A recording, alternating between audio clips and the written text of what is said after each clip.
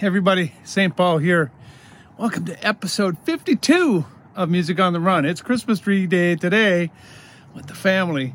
Hey, my guest coming up, none other than the legendary Eric Leeds on Music on the Run.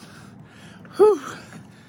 Before we get started here, do me a favor. Wherever you got this podcast, make sure you subscribe, give us a rating, and if you have time and like what you're hearing, make sure you write a review. It really helps us get the word out so we can have a lot more people coming to the party. Hey everybody, I'm St. Paul Peterson. Prince gave me that nickname, and I've been lucky enough to tour with people like the Steve Miller Band, Kenny Loggins, Peter Frampton, Donny Osmond, to name a few. And when I'm not playing music, I love to run. And this is a podcast about how we stay healthy on the road, physically, mentally, and with our families. Welcome to Music on the Run.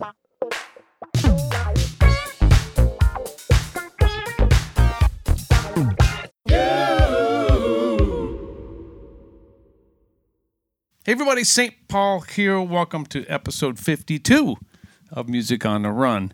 Man, have we got a great episode that's coming up here, but I do want to say thank you to all of you who have been listening and watching. This is, like I said, episode 52. We're just about to enter our third season of Music on the Run, and we couldn't do it without you. And I want to especially thank our patrons. You can go there and financially support the podcast, www.patreon.com/Music on the Run podcast. There's a few different levels there.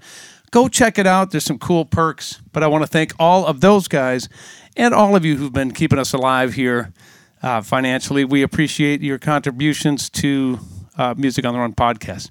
Without further ado, this young man that I'm about to interview, I've known for over 35 years. We were in a group called The Family together, and he's gone on to do so many incredible things. He's a Grammy Award winner, a train lover, and one of my dearest friends on the planet. Please welcome Mr. Eric Leeds to the show. I have a question. Yes, what's the question? You wait until episode 52 before you have me? Hey, you technically were on with F Deluxe before. That's right, I was. Yes. You were. Of course. You came over and gave your Thanksgiving cookies to me, as usual. Bring you cookies. How many years have you been giving me cookies? Every year I give you cookies. Every year he delivers. And they're new cookies every year. Oh, they aren't the... They aren't just... They're not the old ones. Yeah. They were very good. They were a hit. They were a hit. There's hardly any left. And I wish my music was as much a hit. Hey, we got new music to talk about. We're going to wait a minute before we do that. But you and I have been friends for a long time. Yeah. And you remember more about my early life than I do, which is a very, very strange proposition. Well, and sometimes I have to call you and go, Eric, what was I doing when I was 21 years old? 21 years old, yeah. Yeah, and sometimes I don't want to know. Yes, sometimes I don't want to remember. Either you or me, but whatever, yeah. 30,000-foot view, Eric and I were in a group called The Family together back in the Prince camp, and that was about 1985? Well, yeah, we started working on the album in 84. I had no idea who you were. Here's the situation. I'm getting out of a group called Morris Day and the Time. We had just made Purple Rain. Morris decides to leave. Y'all ran out of time. He ran out of time. Yeah. He leaves the band. Prince has us in a semicircle at this warehouse. Says, you've seen the people who have left. I'm going to form a new band. And he pointed at me and said, you're going to be the new lead singer. At least that's the way I remembered it. Anyway, I had not met you yet. And he didn't have his glasses on either. He did. He was like, oh, shoot, I pointed at the wrong person. You weren't in that converation, though. No. So, no. How the heck did you come into the... That's why I had been probably... You're pointing at him? Yeah. Hey. No. How did you get into the Prince camp? I don't even know the connection. Nepotism. At its finest. At its finest. Well, I mean, I knew your brother. Yeah. My brother, Alan, was Prince's road manager, office manager, chief of staff, whatever, Right. And for whatever reason, this was the first project that Prince thought about using a saxophone. And I guess he had mentioned that to Alan just, as a comment, just offhand. And Alan said to him, do you have anyone, probably asked him if he had anyone specifically in mind at that time. And apparently Prince did not. So Alan said, well, let me play you some stuff. My brother's a saxophone player. Prince heard. I, to this day, don't know specifically what Alan might have played for Prince. I mean, I had a career in music 10, 12 years already. I was, grew up in Pittsburgh, but I was living in Atlanta at the time. Right. And gigging all the time. Well, gigging a bit.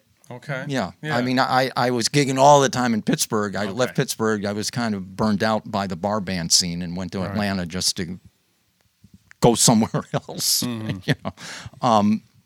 So yeah, I was gigging, but I mean, nothing of any great import or, nothing significant. Just some bar band gigs around Atlanta, trying to really decide what I wanted to do next. Right. Kind of betwixt in between. And Alan called and said, hey, I played this stuff for Prince, whatever it was, maybe some stuff from one of my old bands or something that maybe Alan played for him. Prince was suitably impressed, whatever that means. He told Alan, call your brother and ask him if he wants to come up to Minneapolis and record. Because Prince already had music for the project done. He had tracks done.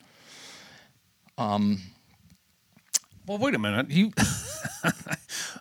fans already know this, but you weren't particularly fond of Prince. And did you even know who he was at that particular point in time? Yeah, I knew who he was. Simply mainly because of your brother. Yeah, because Alan had been working for him Yeah. for over a year now. Right. Probably the first piece of music of Prince's that I could put his name to was the song Controversy. And I wasn't impressed. I mean, I didn't hate it. Right. But it was not something that it was just not the kind of music that I listened to. That was really kind of What were you into? at Well, that I mean, point? my primary aspiration in music was always jazz.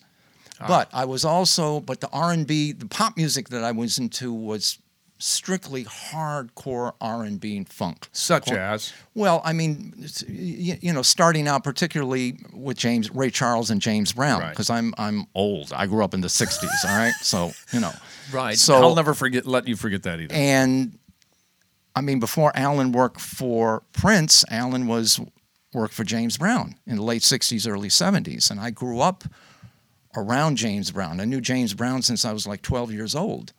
Wait a minute. You grew up around James Brown. Yeah, And your brother. yeah. Yeah. So this is what you were weaned on. So you loved James Brown. Oh yeah, yeah. As far as aside from the primary jazz artists like Miles Davis, John Coltrane, Yeah. Wayne Shorter, cats like that, James Brown was the other. There was no music in the world that I loved more. What than was James the draw Brown's. to James? What did you dig about James? Just the groove. Okay. I mean, as much as anything else. The horn section? I mean, Everything. Maceo, Everything. I mean, just one of the greatest bands in the history of music.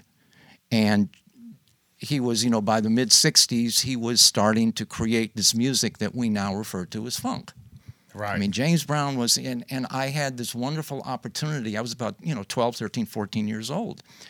And I was around him and that band while that music was being created. I mean, they would, we were living in... You were in Pittsburgh then, right? Well, I was in Pittsburgh. We had Okay. actually, my family lived in Richmond, Virginia for several years before that. And that's where Alan began his career in radio. Right. And that's where he met so many of the R&B. He was a DJ at the Black Radio R&B radio station in Richmond, Virginia. And he ended up being a promoter. Right. He knew everybody. He knew Otis Redding. He knew Curtis Mayfield. He knew The Temptations. He And knew this Joe is a Tex. young guy. He was 17, 18 years old. It's unbelievable. He's Yeah. another interview I got to do. Well, yeah. I should have done the Leeds Well, brothers versus the Peterson brothers. That's Well, coming. That's coming. Season you 4.5. You don't want us both at the same time, believe me. Can't get a word in edgewise. No, that's overkill. Yeah. So, but yeah. So having the opportunity to be around that, but James Brown was the guy Right. more than anything else. I mean, just what he was creating, and just having that opportunity to be around that and just witness that, because he would come through town. By the time we were in Pittsburgh, a couple times a year or whatever, and by the late '60s, Alan was working for him. So I mean, whenever I was going to see James Brown, I'm backstage most of the time, and I'm hanging with James Brown in his dressing room as the show is going on and after the show. And just, James, I've got memories of being in a dressing room with James Brown, and he would be playing for me his next record that maybe he had just recorded a couple playing weeks. it for a 12-year-old kid. Hey, kid, how about you think of this? I'm 14, 15 years old I'm growing not up. feeling it, James. Well, really, that's, that's what it was like. And being able to have those conversations with him. So now, I mean, as a musician, my primary aspiration was to be a jazz musician. But, and who was your guy? Well, the first guy who I fell in love with on the saxophone was a guy named David Newman, who's known as Fathead Newman. Fathead Newman. Yeah, He was the primary tenor saxophone soloist for Ray Charles. Late 50s, early 60s, through the absolute peak of Ray Charles's career. Fathead, went on, did his own albums, of course, in the years. But he was probably my absolute first love on the horn. Cannonball Adderley was also one of probably one of the two or three greatest jazz alto saxophone players. He was also a huge hero of mine. So was your brother giving you these records, or was this My introduction to all of this music was because of my brother. Wow. Oh yeah. For whatever reason, when Alan was about 7, 8, 9 years old, he fell in love with rock and roll, but primarily R&B. So when Alan was like 10 years old, and he's 5 years older than me, so Alan's 10, 11 years old. When Alan was 10 or 11 years old, he wasn't subscribing to like model magazines or Boys Life magazine. He was subscribing to all the music industry trade papers. God. Billboard, Cashbox, Record That's World, unbelievable. and reading them cover to cover almost every week. So my introduction to the music was because of him. Now I'm 5 or 6 years old. I like I want to be what my big brother is into. Of course, Yeah, naturally. But as the years went on, I decided I started to have my own distinct favorites. But he was into R&B. He's the one who brought home the first Ray Charles record, which was my introduction into that music. And then he was starting to get into jazz, so I got into all of that. Because your dad was a classical music lover, right? Yes, yeah. My dad loved classical symphonic music. He loved show music. He loved show tunes. Okay. But he also liked certain jazz artists. He loved big bands. Duke Ellington, Count Basie, Stan Getz, guys like that. Right. So that was his era. Yeah. That was his pop music. Yeah. And so I mean, I was so fortunate and blessed because I know a lot of you were fortunate to grow up in a family of musicians, so it was never an issue. But I've got friends of mine, who are fabulous musicians today, guys that I grew up with, whose parents were like, when are you going to get a real job? Oh yeah, I've that whole interviewed thing. a lot of those guys. Exactly. I was blessed that my parents only wanted me to succeed in what I wanted to do. Isn't that something, man? Yeah, my dad was a businessman. He was a retail merchant, CEO of huge department stores and everything. So he was a businessman. Right. But he realized that, and he would have loved it if I had said, "Papa, I want to follow, go into business." He would have loved that. I'm sure. Yeah. Or that's anything what any else. father. Yeah. Or Let a me lawyer. show you the ropes, kid. Yeah, exactly. Or if I wanted to be a lawyer or something like that. But knowing that I was falling in love with this music, and by the time I was probably in high school, that I really made a decision that this is what I wanted to pursue as a career. Yeah. He was basically all, and he says, he said, "You're going to go to school?" And I said, "Yeah, I want to go to school, do it right." And tell these guys the story of you going and getting your saxophone with your dad in New York. Oh, well, that was... I had my first saxophone that I played for several years was actually an alto saxophone. I wanted to be a tenor man, but the tenor was too big for me when I was a little kid. I could barely lift the damn thing. So I switched to alto and played alto, which is a smaller horn. But after having played alto for maybe 5, 6, 7 years or whatever, I had fallen in love with the baritone saxophone, which of course is huge, big Right. horn. And I had an uncle in New York who was a saxophone player, who had played with Perry Como's orchestra. If you don't know Perry Como is, sorry, but I mean, Look him up. Great crooner of the 30s, 40s. and into the 50s and even 60s. He had an NBC variety show from the mid 50s to the early 60s that was one of the probably top rated weekly shows. And my uncle was in the orchestra, the Mitchell Ayers Orchestra, which was Perry Como's orchestra. So anyway, I called my uncle in New York and asked him, because he was hooked up with all the music stores, so I could get a discount or get a better price because Right. my uncle, was hooked up. He'd say the word, and you'd get a few percentage off or I whatever. told my uncle, now I'm a junior in high school, and I called my uncle and I said, I am ready to buy a baritone saxophone. With your own money. With my own money, I'd saved my little allowance over the years. This is... Yeah, because your dad could have bought that for you, but you... Yeah. But, I wanted... This is something I wanted to do For myself. yourself. Yeah. So I had enough money that I thought, I could be ready. And I knew what I wanted. I wanted a Selmer Mark VI, which was the top pro saxophone at the time. For a junior in high school. For junior high school.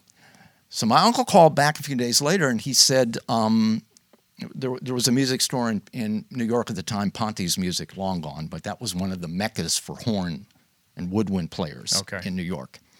He said, I called Charles Ponte, who he knew, and said, they have one in stock, and this is the price that I can get you for it. And I was like, cool. Right. I got it covered. My dad was actually in New York, going to New York the next week on business. And he said, why don't we do this? I'll stay over the weekend. I'll fly you up on a Saturday morning. We'll go look at the horn. If you want it, you'll buy it. That's it. Ship it home. Yeah, ship it home. Cool. So Saturday morning came. My dad stayed over. I flew up the next morning. He picked me up at the airport. We went, had lunch, and I played this brand new baritone that I just immediately fell in love with and was, literally 10 minutes. Cool. Wrap it up. Here's where, Mr. Ponte shows me another horn. Right. Yeah. That was also made by Selmer, but it was a secondhand horn. It was an older horn.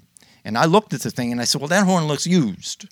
And he said, well, it is. And I looked at him and I said, Mr. Ponte, I have this brand new horn that I'm ready to buy. Why are you showing me this used horn? And he just said, play it. That's all he said. So I played the other horn. Short story, the other horn was a magnificent horn that had been custom built, apparently, for a particular client, maybe years. I really don't know much of the history beyond that. But it was a fabulous horn. And that's when I bought. And today, that is the baritone that I have. You still own that? Still own that horn. That's the one that's appeared on all the records. Yeah. And anyone that... And you bought it when you were 17? Not even 17. 17, yeah. Oh, okay. Yeah, I think I just turned 17, as a matter of fact. Yeah. Now, of course, my dad, God bless him, as soon as, he was going to write a check, and then I was going to then, I'd reimburse my dad when we got home. And he said to me, don't worry about it. Now, in any other circumstance, maybe I would have said, okay, Dad, cool. Dad. That's it, Yeah. But I had the money for this, and this is something that I had been looking forward for years to be able, and this was, I was extraordinarily blessed to grow up in a family that I wanted for nothing. Right. I mean, extremely fortunate beyond that. But I wanted, so this is really one of my first opportunities to purchase something of value and significance, because this was something that was not only represented something that I could buy, but this was what I was going to do to pursue my career with. So I needed to have ownership of this. Was that a pinnacle moment for you, even in your decision making, that I'm definitely doing this for a living? Yeah. Okay. Pretty so that much. was it. You were like, this is on me, Dad. Yeah. And it was like, when I got home, I gave him the money for that, and that's, that was. That's big. Yeah, it is. No, I mean, that hardly pays him back for all of the. Oh, sure. But that's parental stuff. Well, yeah. I mean, they bought me my first alto. Right. So, which I still have today. I still have that horn. I still have my alto. I don't play well though. I put it away, and it's in mothballs for a reason. My alto was in mothballs too because I play tenor and baritone. I'm not an alto player, but I still have it. So you were growing up with your brother. How do you become the musician and he becomes the music lover? Well, that's interesting because Alan actually, when he was in, I think, 5th or 6th grade, he wanted to be in the elementary school band and be a drummer. Okay. But immediately he just wanted to be able to have a drum kit and play. Right. And the music teacher gave him 2 drumsticks and a little practice pad. And Alan basically said, well, where's the drum kit? Right. And he said, no, this is all you get. And he said, well, the hell with that. So that was the end of Alan's music career. Oh, my. Yeah. But the funny thing is Alan probably has a musical sensibility that is greater than many, if not most, musicians that I know. Is his ability to understand music from the perspective of almost being a musician. And do you think that's because of your influence on him? Obviously, he has the influence on you, but musically, you must have an influence on him. Maybe you must. But I think he was going to be that anyway. Yeah, I think just I probably didn't Hoyt to have you as a brother. Well, maybe not. But I mean the reality is that if my brother had not been into the music to the degree that he was, I don't know that I would have been. You might have been that salesman. Yeah, might have gone in or become a lawyer or whatever else. Yeah, or just become a train engineer, which was the only thing. That's a whole nother conversation. Yeah, exactly. Yeah. What is it with you and trains, by the way? I really don't know. Where did that start? Well, apparently, I do know that my grandfather, on my mother's side, did have an interest in railroads, not to the degree that I did. And maybe it was, I don't know. I really don't know. But your fascination is far beyond. It's a passion. Oh yeah, yeah. No, I'm. The guy's house. Yeah. Is full of music books, LPs, tapes, magazines about trains. Yeah. And books about trains. Yeah. And baseball. Oh, I mean, those. Excuse me. And baseball. Music, baseball, and trains. Yeah. That pretty much. That's an interesting combination there, Mr. Leeds. I suppose it is. It is. Anyway. All right. Back to your family growing up. You're following around your brother. He's promoting. He's with James Brown. Yeah. You move on. You've got your horn. You graduate. You go to college. Went to Duquesne University School of Music in Pittsburgh. I didn't graduate. I went full time for 2 years. How did that go over? Well, not bad. Really? Yeah, because I was in the music education degree in order to get a degree to become a music teacher, which wasn't what I wanted to do that. No. But the reason that was a fallback? It could have been. Right. But the reason I actually went into that degree program at Duquesne University was it enabled me to take the classes that I wanted to take that I wouldn't have had the ability to take if I was, say, in the other degree program, which was a conservatory. I wanted to, because I wanted to write and arrange beside being just a player. And if you're in the education degree program, you're in the classes, the brass methods class. I mean, the junior year, the sophomore year, I was playing trumpet for a semester.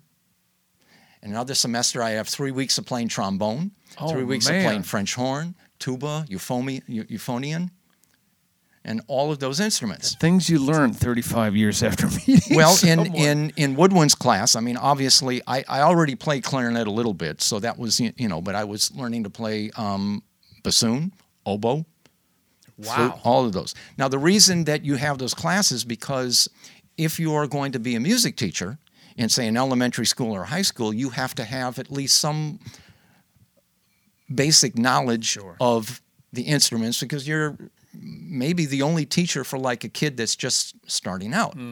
So even if you're not really proficient on the instrument, you have to be able to show them the basic fingering system and have a basic idea of of how to produce a sound. I was interested in it because I wanted to have some sort of understanding of what the instrument could maybe do or not do that would maybe help me as a writer and an arranger.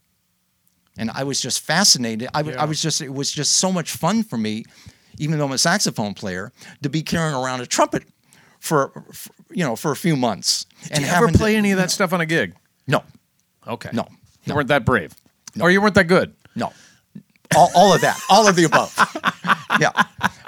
Flute became, one of my instruments, one of my doubles or whatever. I'm hardly what I would call a real proficient flute player, but I can use the instrument to the degree that I use it, and because I'm using flute in circumstances that I'm creating, I know what I can do and what I can't do with the instrument. So you're right for whatever your ability is. Exactly. I got you. Exactly. Right. The same way, basically, at the same time, when you're in a music school, and I suppose it's probably this way for most music schools, but it was at Duquesne University. My major instrument was saxophone. My minor instrument, if your major instrument is anything other than piano, your minor instrument has to be piano. Smart. Yeah. But tell these guys why. Well, in your opinion, why? Basically because the piano is probably the easiest way by which you can understand harmony and theory and sight reading and all of that. And basically saying that the most basic instrument, particularly in classical music or just basic music, learn how to play piano. The first thing I would tell anybody that wants to become a musician, regardless of what their instrument of choice is, learn some piano, just to be able to sit and understand. It's a communication device. Yes. It is. All of the writing that I have done in my career, and arranging everything, I do at the piano. Even when I'm writing a song that might have, a melody that I know I'm going to be playing on saxophone, 9 times out of 10, whatever I create at the piano. And only then do I then pick up the horns and will this work on the horn? Other times when it's like, no. Yeah, or make those adjustments. But as far as it's just, I don't know. I mean, now, basically, if I had to do it all over again as a musician, piano would be my major instrument. No kidding. Yeah, I really would love. You play great piano, man. You do. Well, You've got great ideas. Now, look, we've done a whole record together, and don't let him lie to you. He plays great piano. Well, I don't have pianistic technique. I don't have the hand independence for, counterpoint and all of that stuff. But you comp really well. Yeah, within the basic, limitations of the music. Once again, if I'm doing something or writing something that I know I can play piano on, it's because I know this is what I can do. Versus somebody like your brother, well, even your brother, obviously, Ricky Peterson, who is, that's what I would really love to be. Me too. I've always wanted to be my brother. Yeah, I mean, other than those saxophone players, trumpet players, and horn players that they're my heroes, but so many of my heroes are pianists, or keyboard players.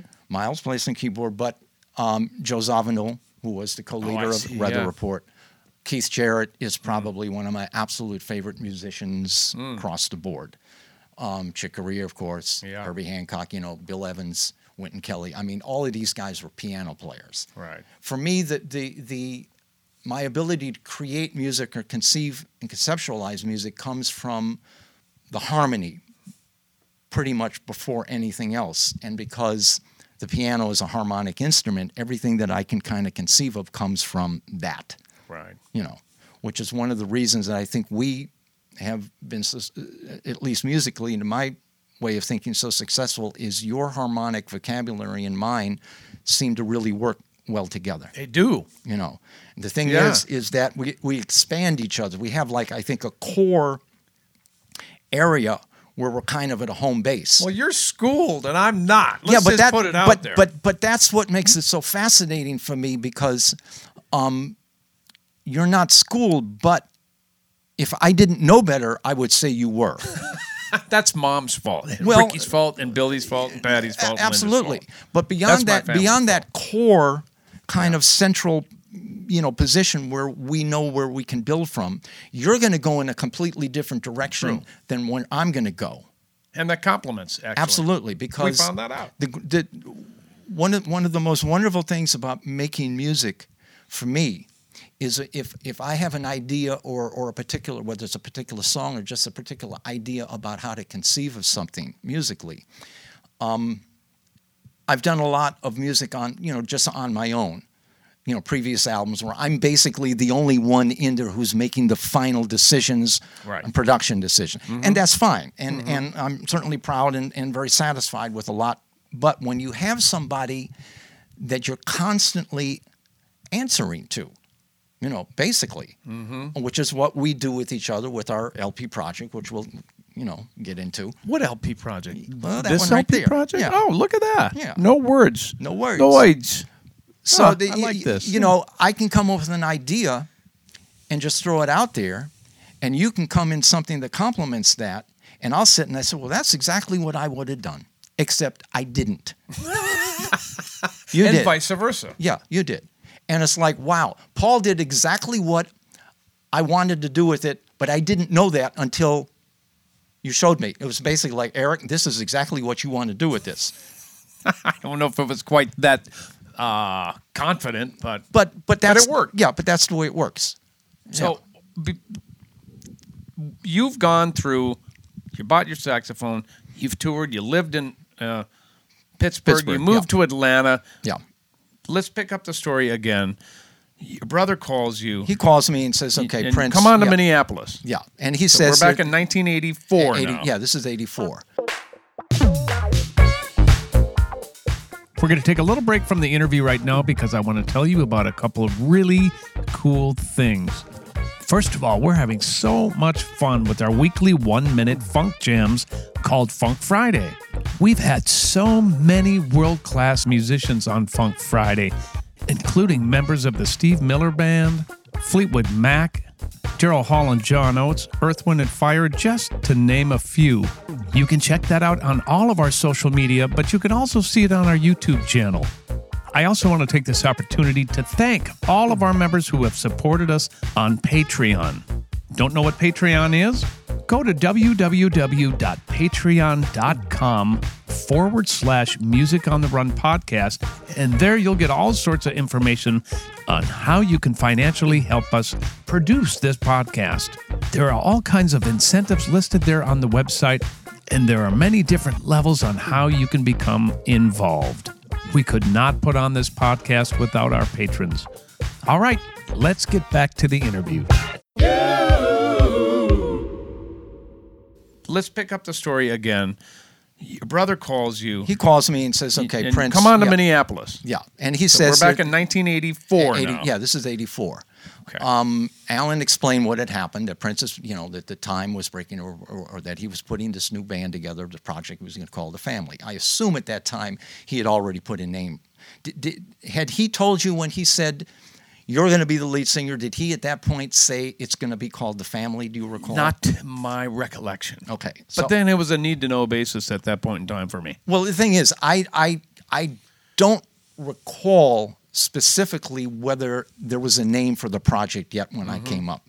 Maybe there was. Did he send you a cassette to learn something or nothing? No, okay. No. I in fact, this is what happened.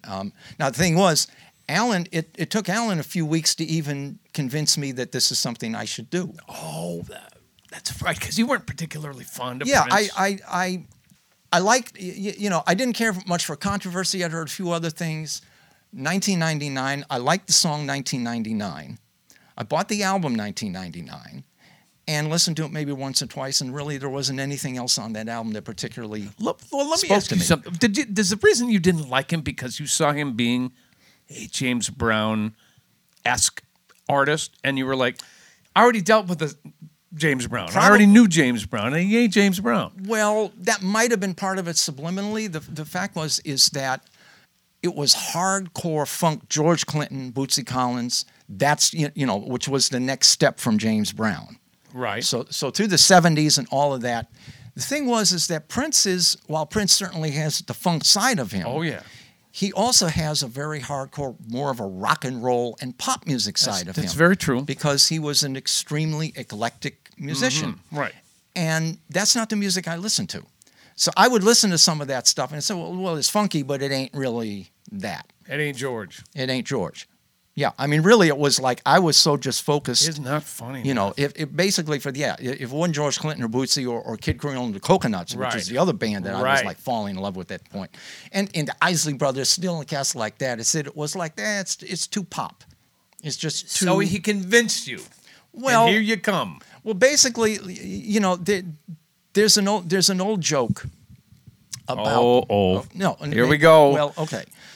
Like I say, I'm in Atlanta, but I'm really not doing much. Yeah. And I was really at a point in my career where, while jazz was what I really wanted to do, I did not feel that I possessed the necessary skill set, or at least on the level that would have enabled me to say, okay, I'm going to go to New York and I'm going to dive into the cesspool of jazz musicians in New York, and that's where I'm going to find fame and fortune.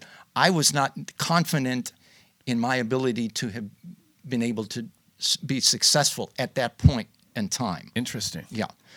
While I've done many jazz gigs, but most of my gigs were funk and R&B gigs in the bands that I had, because that's how I could earn a living. So you switched genres. You still love jazz, but you're making a living playing funk. Yeah, pretty much. Yeah. I was overqualified as a saxophone player from what was necessary for me to play funk music, and I was still a little underqualified for playing the jazz to the level that I thought was going to be necessary. Also, my real aspiration was always to just be primarily a band leader. And it's a little difficult to come out and say I'm a band leader until you've got kind of like a resume. Right. Well, you weren't taking names. Well, yeah, but there was a local band, and I was a band leader. But I mean, if you're going to go to New York, you don't go to New York and just say, "Here I am, I'm a band leader." Basically, yeah. You are, huh? Yeah, okay. Yeah, right.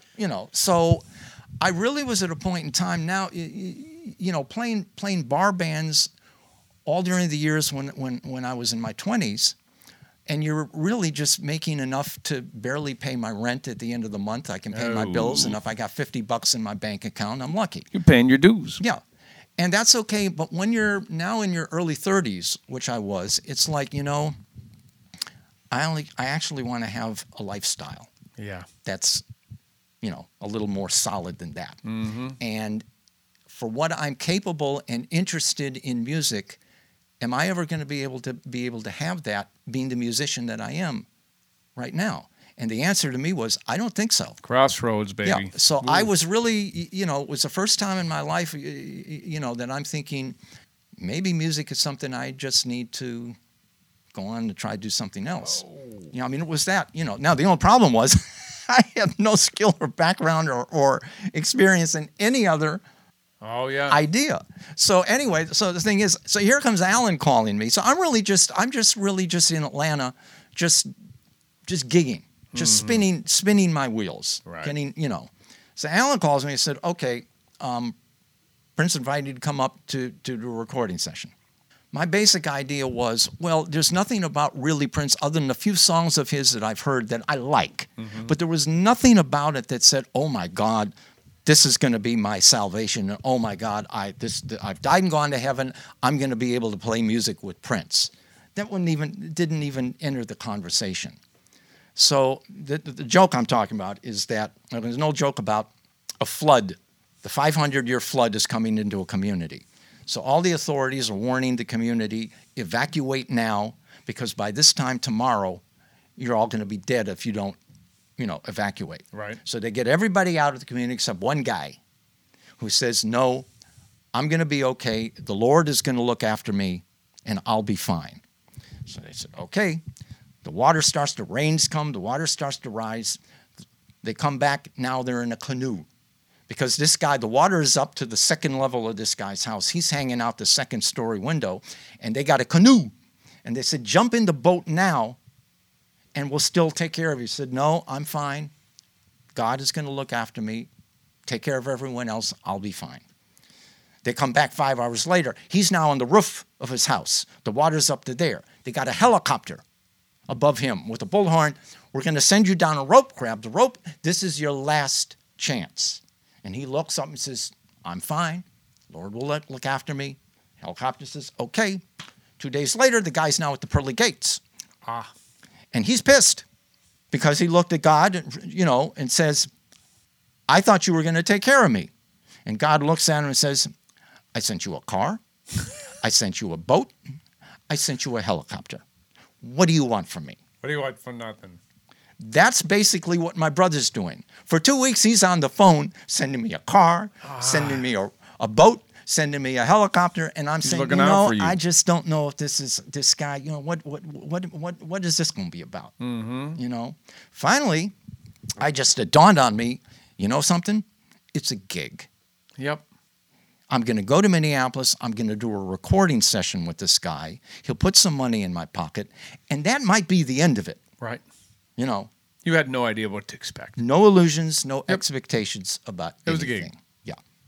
So, and however, now Alan was telling me, well, he really, really loves the way you play on what I play from. Now, I don't know if that was Alan just trying to pump me up. So, and even if Prince really was digging whatever it was that he had heard of me on recordings or whatever Alan would play for him, that still doesn't necessarily guarantee that once you get in the recording studio, that it works. Right. Maybe I could have come in there and played the music really well as far as my perspective, and maybe Prince, he has every right to say to me, he said, Eric, I appreciate you coming, it's really cool, but I'm not sure this is what I'm looking for. Yeah. But that didn't happen. Fortunately, it didn't. Now, on the other hand, if I had done the session and really thought, boy, this is some boring ass shit, this is just, take a paycheck and just go home, that might have been the end of it. Fortunately, I enjoyed it. More importantly, he enjoyed it. He enjoyed it. Right. But even at that, it was like we did 4 songs that were on the family album. As far as I know, he puts a check in my pocket and said, oh, this was worth it for me to come up. Right. Good time was had by all. He's happy, yes. You're happy, now, you go home. I'm hanging around with Alan. I hadn't seen Alan for like a year. So I'm saying, I'm going to hang with Alan, just have some fun. My mother, coincidentally, was from St. Paul, so I have cousins and an aunt and uncle that lived in Twin Cities that I hadn't seen in years. So I'm saying, that was really as much the reason that I came up as anything else. I said, they're going to fly me up. I'll get spend some time with Alan and his girlfriend, now his wife, Gwen. I'll see my aunt and uncle, some cousins I haven't seen. I'm going to have a great time. And, it's going to pay for me because I'm going to do this session. And that really was the whole extent of my thought process. Right. So I'm hanging in town. A week later, Alan said Prince wanted to know if you were still in town. I said, well, obviously I am. He said, he's got another song for you.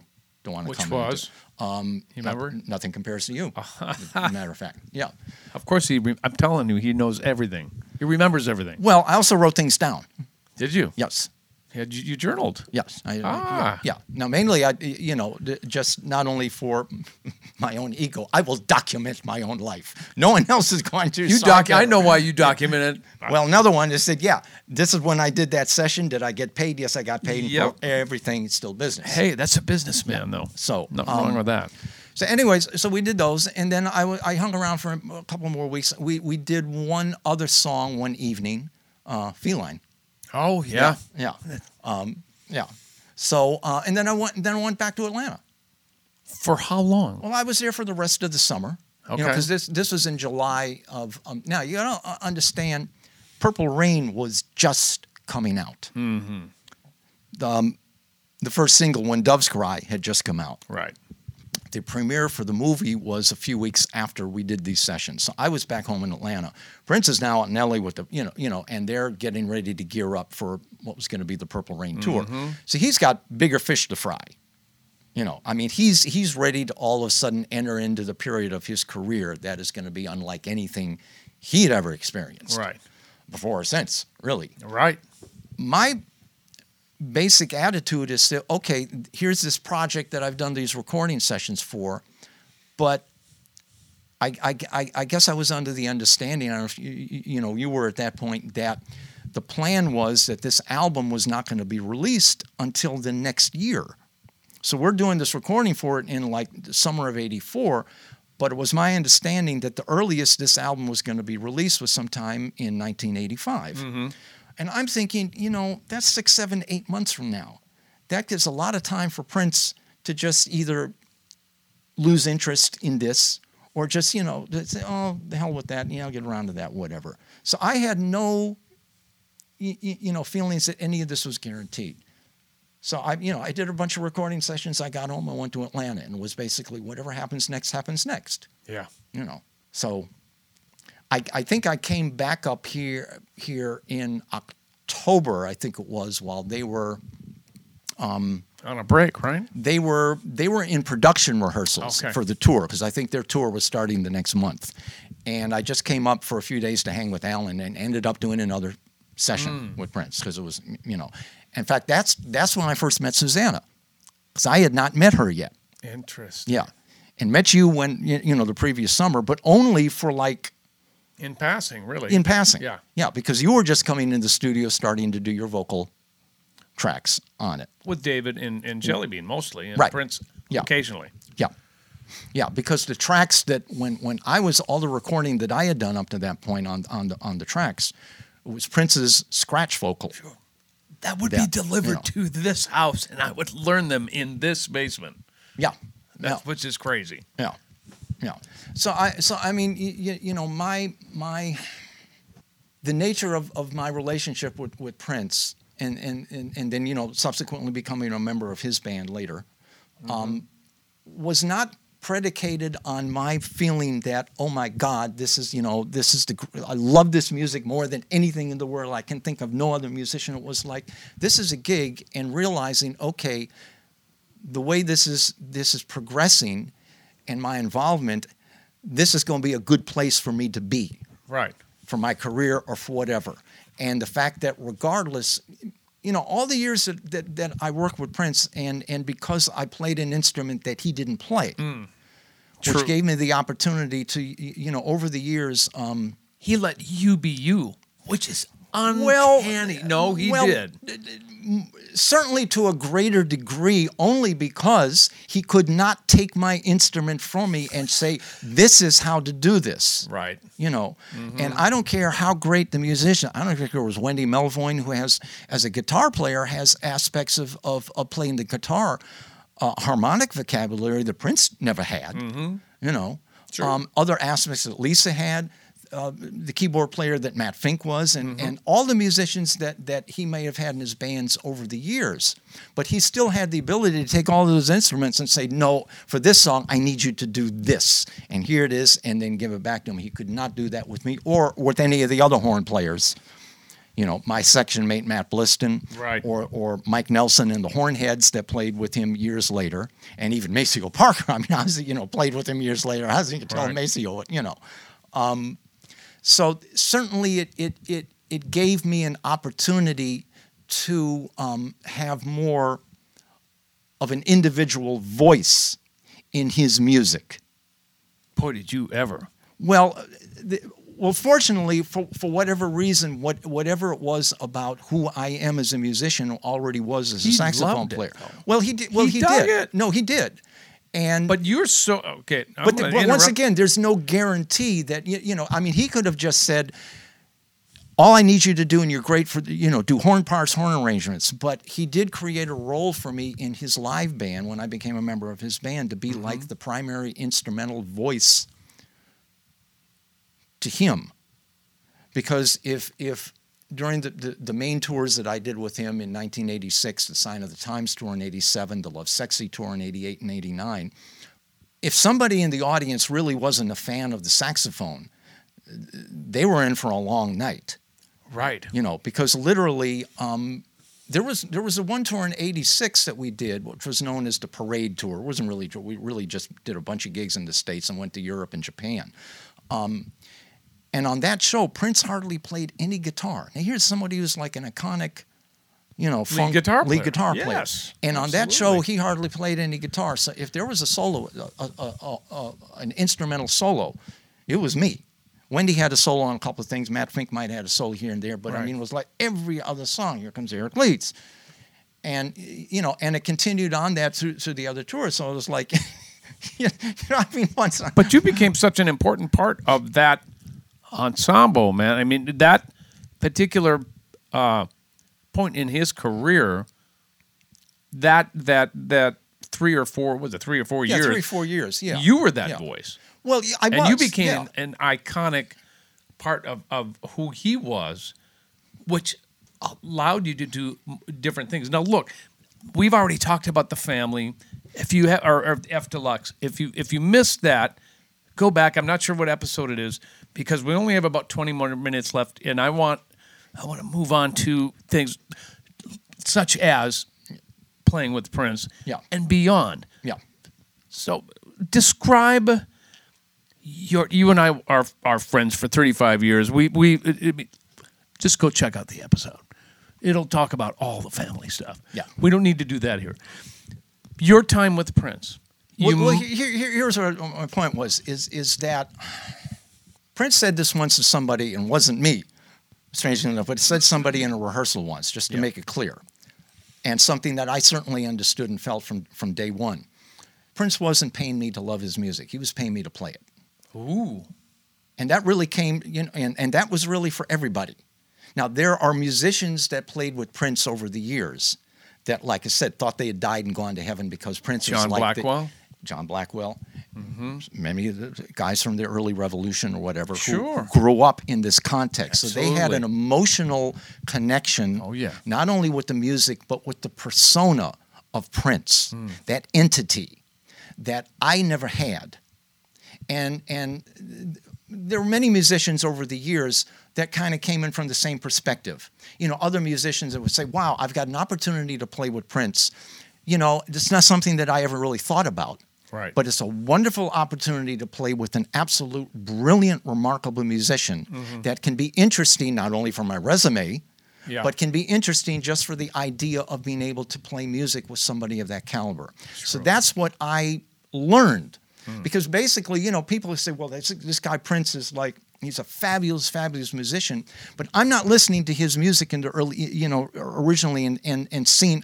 All I'm hearing is said, yeah, here's some, a song like Little Red Corvette is an absolutely masterful piece of pop songwriting and craftsmanship.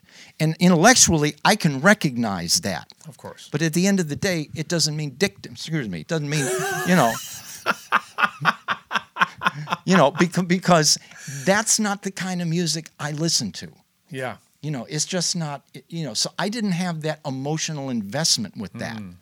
So my point is that I did over that period of time, 3, 4, 5 year period of time, I did over 175 recording sessions with Prince. How many saw the light of day? Probably only about 10%. Okay. Maybe 15%. So much of it is just stuff that he was ongoing. Prince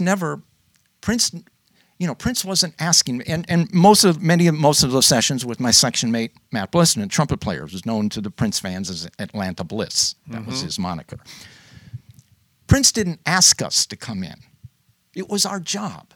Right. I need you guys in the studio at 8 o'clock tonight. Or we'd get a call from my brother or somebody else in the office. Prince needs you for a session. Or maybe we'd be in rehearsals all day, and Prince would say to us, I need you guys to hang out. We're going, I got to go in the studio right now. Can y'all come in with me in the studio? Now, sometimes, there were days like that I'd get a call maybe 11 at night, and somebody said, Prince in the studio needs you to come out. And it was like, I really do not feel like doing that. Yep. Yep. I'm watching a ball game, or I'm watching David Letterman, or I'm watching a movie, or I'm reading a book or something, or I'm listening to Miles or Coltrane. And I said, my listen, time. Yeah. It's like, but it was my job. I mean, now, it did get to the point that after the years, I had an answering machine by then. And it was like... You're screening? For days, Yeah. So it was like, sorry, Prince, I just wasn't home last night. Can come out. Yeah. Yeah. But But the point was, going into the studio, Prince isn't saying to us, hey, I got a new song. I'd love for you guys to put horns on it. Would you like to put some horns on it? I'd love for you to put some horns on it. You know, Right. that wasn't, it was like, here's a song, get in and get your horns out, let's go. Right. You know, That was a gig. yeah. And at the end of the day, now, Prince was obviously, it's his music, and he was somebody that was always going to be very enthusiastic about Of what it course. was that he was doing. And his enthusiasm can become infectious at times. Of course. But we realized that it was to our interest to want to like share, you know, whether it's not really what we felt at the time. And occasionally there might be a song and I'd listen to, well, this is a cool song, I really like this, you know. Right. But I had no expectation about it. And he wasn't asking us at the end of the session, What'd do you you like think? this? Yeah, Yeah. what'd you think? It was No. like, see you tomorrow. Yeah.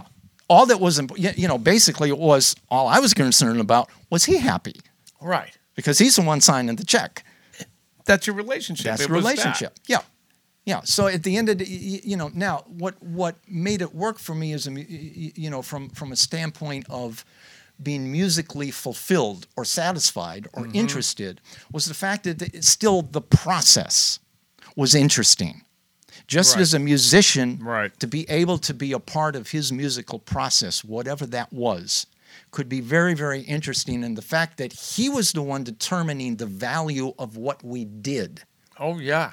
Was And he certain- did value it. Absolutely. Absolutely. question. And just from now, first of all, you want your boss to be happy with Of what you're doing. course. You want your boss to, because the only person that had the right to determine the value of anyone who played whatever, anybody in his bands, is him.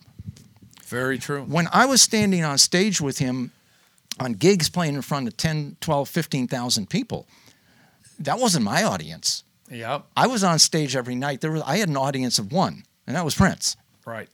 That was the only person that I was playing for. Right. You know, because at the end of the day, to whatever extent that anybody in the audience may think of any value, you know, oh boy, I like that saxophone solo you played on that. That's fine. But the only reason you get to hear that or even have an opinion is because Prince allowed you to hear it. Did you enjoy your time with Prince? Basically, yes. Now, like anything else, or like a lot of things, there is a scale if you're going to look at the balance of things. Knowing going into it that there are always going to be aspects of particularly any gig, but particularly somebody that, like Prince, and the specifics of what the showbiz aspects of it, Right. to me was either an annoyance or an absurdity. But I understood, you know, the fact of some of the outfits that I had to wear on stage and some of the... Do we have pictures? Yeah.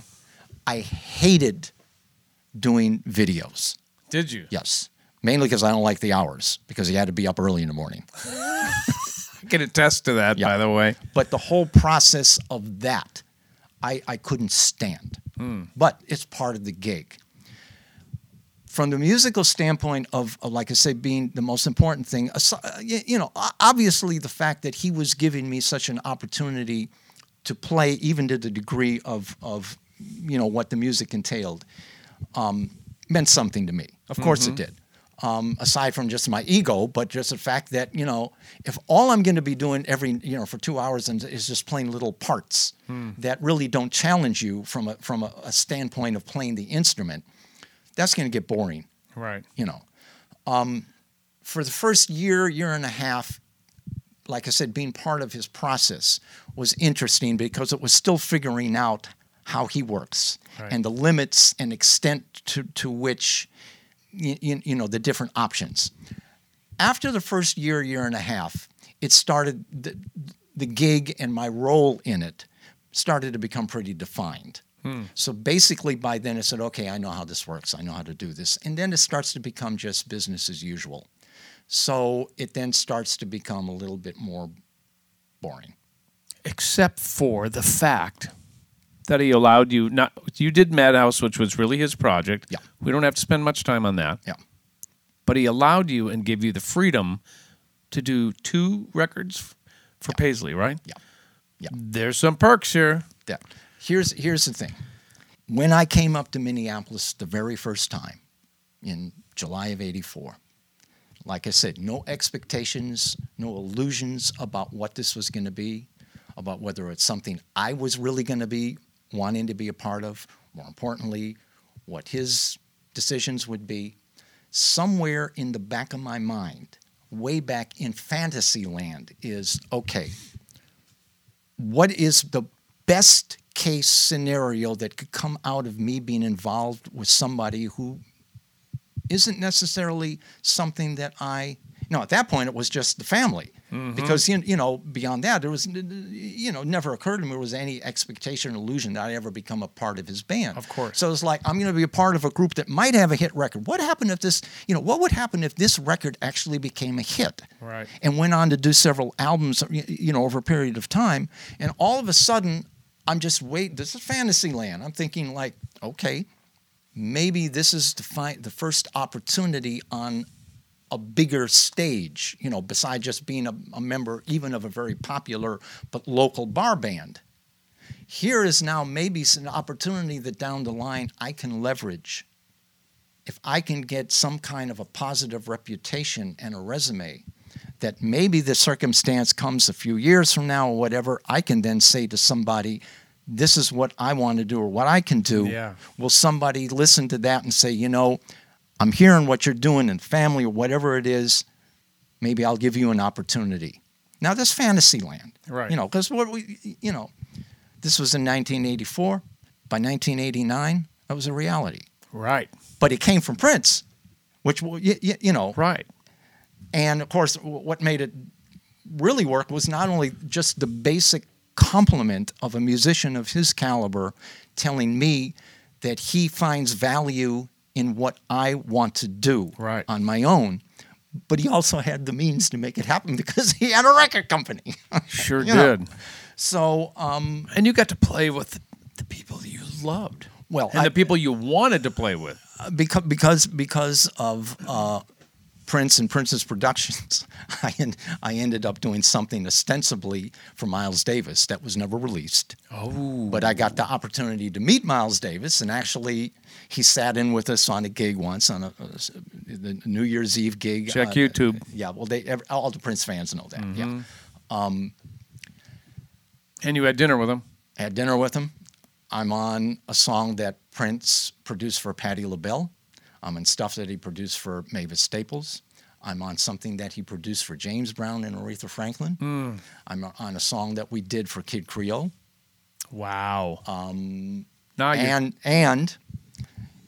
at the same time that I was becoming an artist on Paisley Park Records, George Clinton was an artist on Paisley Park Records. Right. Oh. And he did 2 albums for Paisley Park. The first one was called Cinderella Theory. The second one was called Smell My Finger. Of course. On Cinderella Theory, there are only 2 songs on that album that have horns. And they're my horns, me and Bliston, and I did the horn arrangements for him. How great is that? Me and Bliston flew to Detroit to spend an evening with George. Now, here's really what it comes full circle. When I saw my name on that album, tenor saxophone, Eric Leeds, trumpet, Lana Bliss, Matt Bliston, horn arrangements by Eric Leeds on a George Clinton album, that meant more to me than seeing my name on any Prince record. I'm sorry, because George Clinton was one of my biggest heroes. Of course. Now, the association became through Prince. Of course. Yeah. Yeah. And then I ended up doing some of the horn stuff on the next album also for George. So. Well, let's fast forward because this is an hour podcast. This could be a 5-hour podcast. Right. Well. But let's talk a little bit about your and my relationship and more specifically LP Music. LP Music is a record that Eric and I made 3 years ago. We started it 4 years ago. Yeah. Conceptually, we went to see your good buddy Christian McBride, and he was doing a jam session, basically an impromptu conversational. Yeah, because improvisational. Christian is most known for just a straight up hardcore jazz upright bass player. Probably has been the premier bass player in modern jazz for like 25 years now. Right. But Christian is a James Brown fanatic. Yeah. And actually worked with James, did some things with James. No kidding. Oh, yes, yeah. Knew James very well. So anyway, so he's into funk, all Yep. kinds of funk, because one of his closest friends was Questlove. That's You know, right. They grew went to up- school together. They went to school together. And Joey DeFrancesco, I might Right, tell you. yeah. This is all in Philly. Yeah, exactly. And Boys to Men. Is that right? All those, yeah. All So those anyway, great. Christian, from time to time does like a more R&B funk kind of thing. So this is the thing that you're talking to, Yes. where he came in and he had Patrice Rushen on Yes, keyboards. he did. And a DJ. And a DJ. Yeah. So, but it was very impromptu. Yep. And it was cool. He was playing Fender bass. He was. And it was great.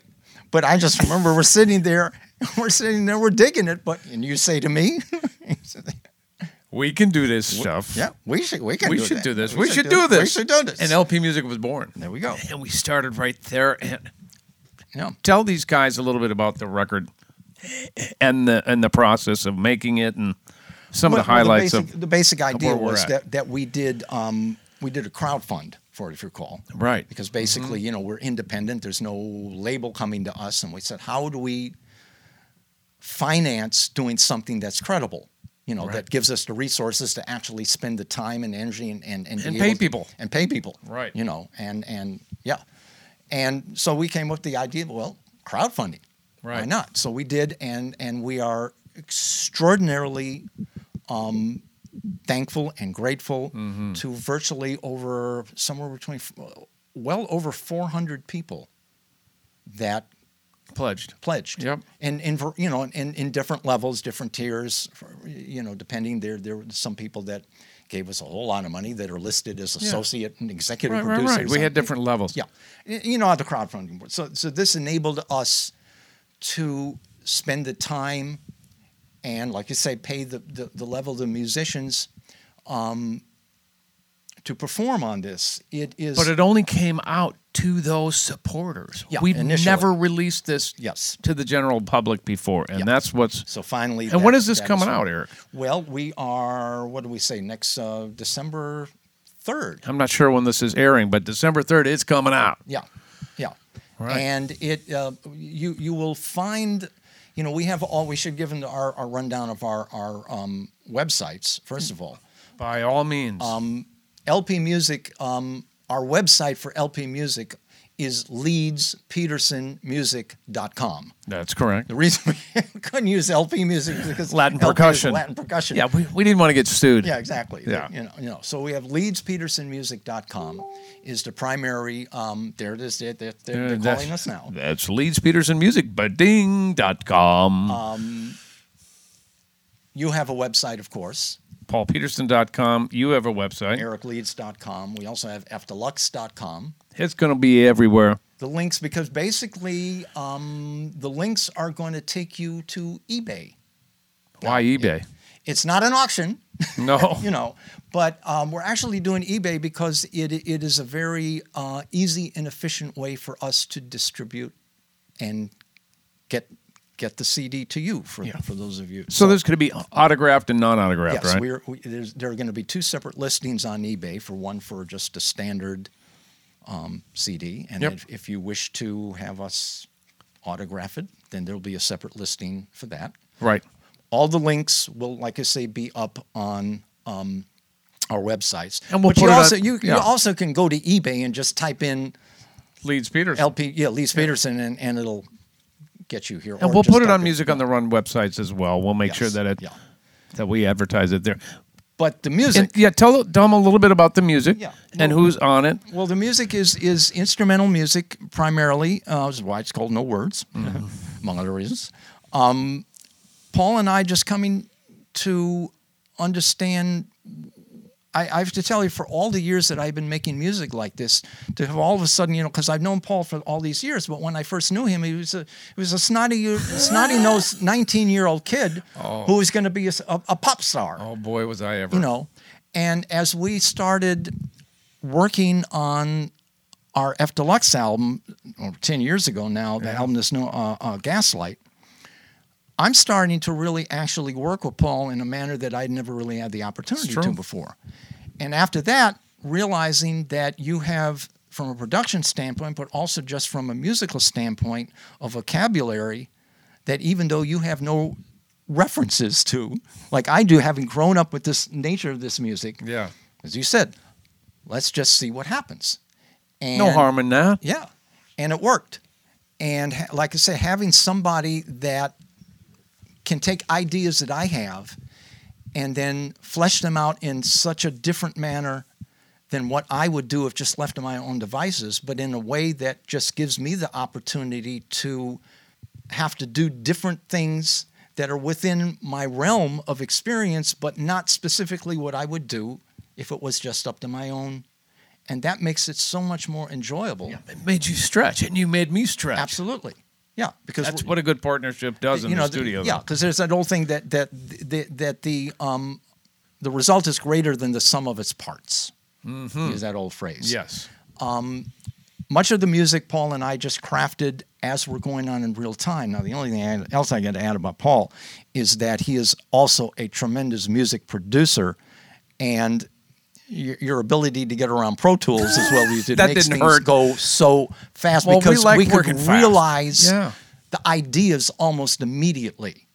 That is a luxury. That is, That's one of the things I love about modern technology. But just the fact that the way you play guitar, the way you play drums, the way you play keyboards and bass, that so many things that I could come up with, which are, I come up like, I've got an idea for a bass or something I hear in guitar. Well, I can't do that, but you can. Mm-hmm. And immediately you can give me an idea. And if you're saying, I hear what you know on guitar, if this is something you feel is not right in your wheelhouse, we know who to get. Right. And who's on the record? Well, give me some other guests that we have on here. Mike Stern on guitar. Mike Stern is in jazz and jazz funk fusion, probably one of the premier eminent guitar players for 40 years now. Oh, yeah. I first learned of Mike Stern because he was playing with Miles Davis for years back in the early 80s. You've known him for a lot of other projects over the years. Sure am. Fortunately, he was playing in town. At the Dakota. With Brecker. Randy Brecker. And I called Randy Brecker and I went, hey, Randy, do you have Mike Stern's number? I want him to play in my record. And I felt like such a schmuck. Yeah, because we weren't asking Randy. Because we already Brian Lynch. Yeah.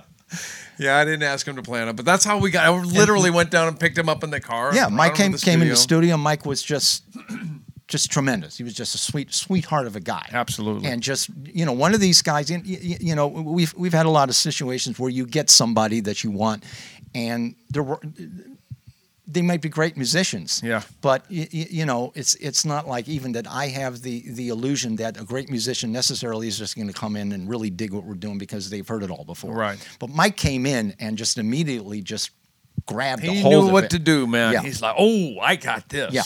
And when you have that situation, it's really wonderful.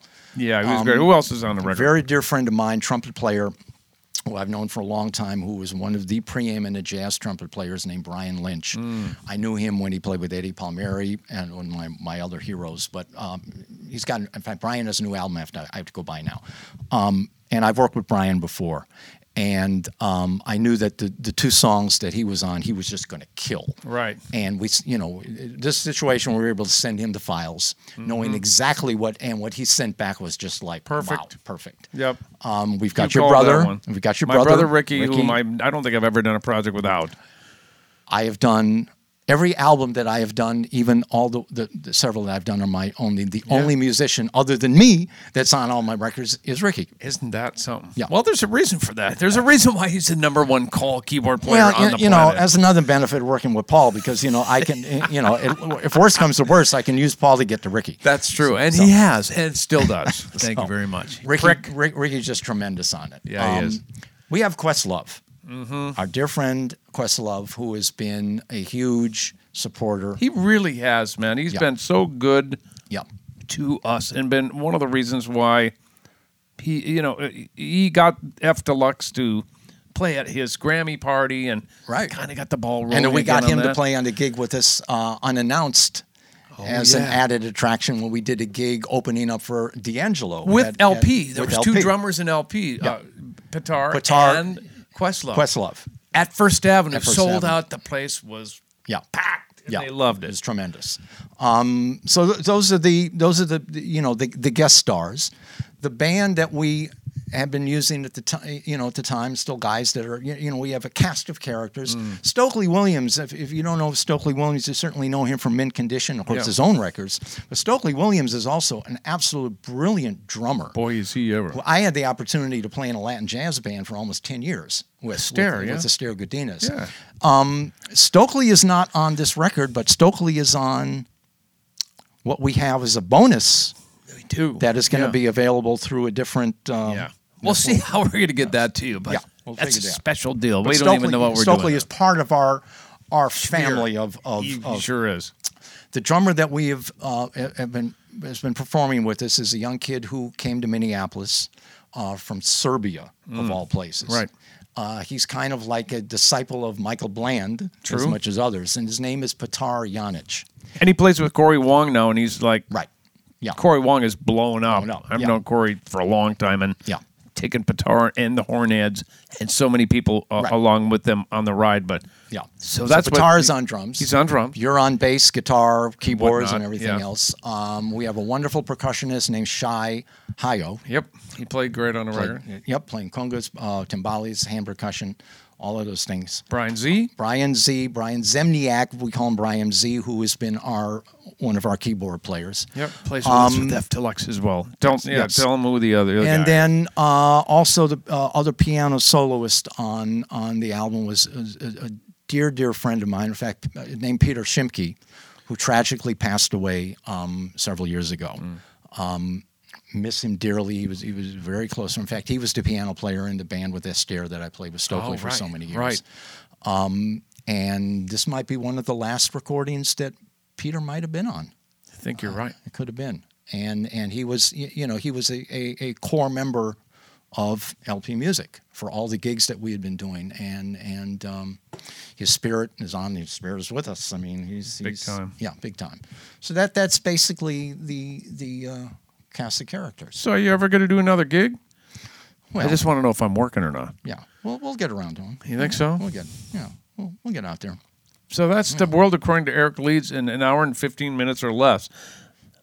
We could talk so much more, man, but I got to just say thank you. I mean, you're one of my dearest buddies on the planet, and your family. For the point for me more than anything else is for aspiring musicians, you're always going to find people that become friends of yours, and they're like a lot of musicians have guys that I grew up with, your musical buddies. But when you find somebody that has this ability that you can sit and we're old enough now that we don't have time to.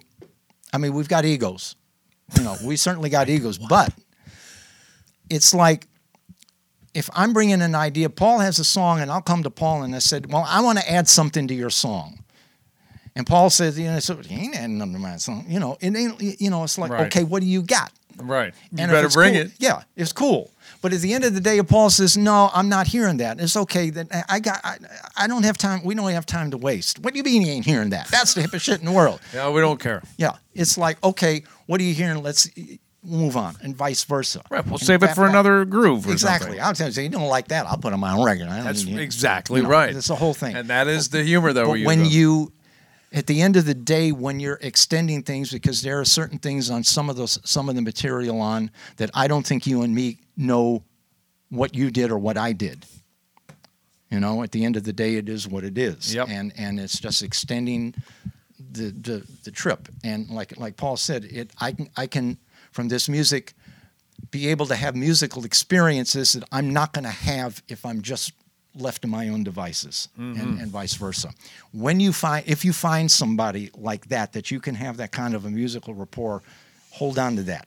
There's nothing more valuable to being a musician than that. And you might as well be a Peterson at this point. We've adopted you. Dude, you're one of my closest friends. I love you, man. And well, my life is so much better because not only musically, but friendship-wise, because Likewise, you're in it. So, absolutely. ladies and gentlemen, Mr. Eric frickin' leads. Paul Peterson. Here. Thanks. That's episode 52. We will see you for episode 53, season 3. We're out. Thanks, Eric. Thank you. Music on the Run was hosted by yours truly, St. Paul Peterson. Edited and produced by my buddy Davide Razzo. Video editing by Tanner Montague. And a very special thanks to the people who financially support this podcast. And remember, it's only a gig.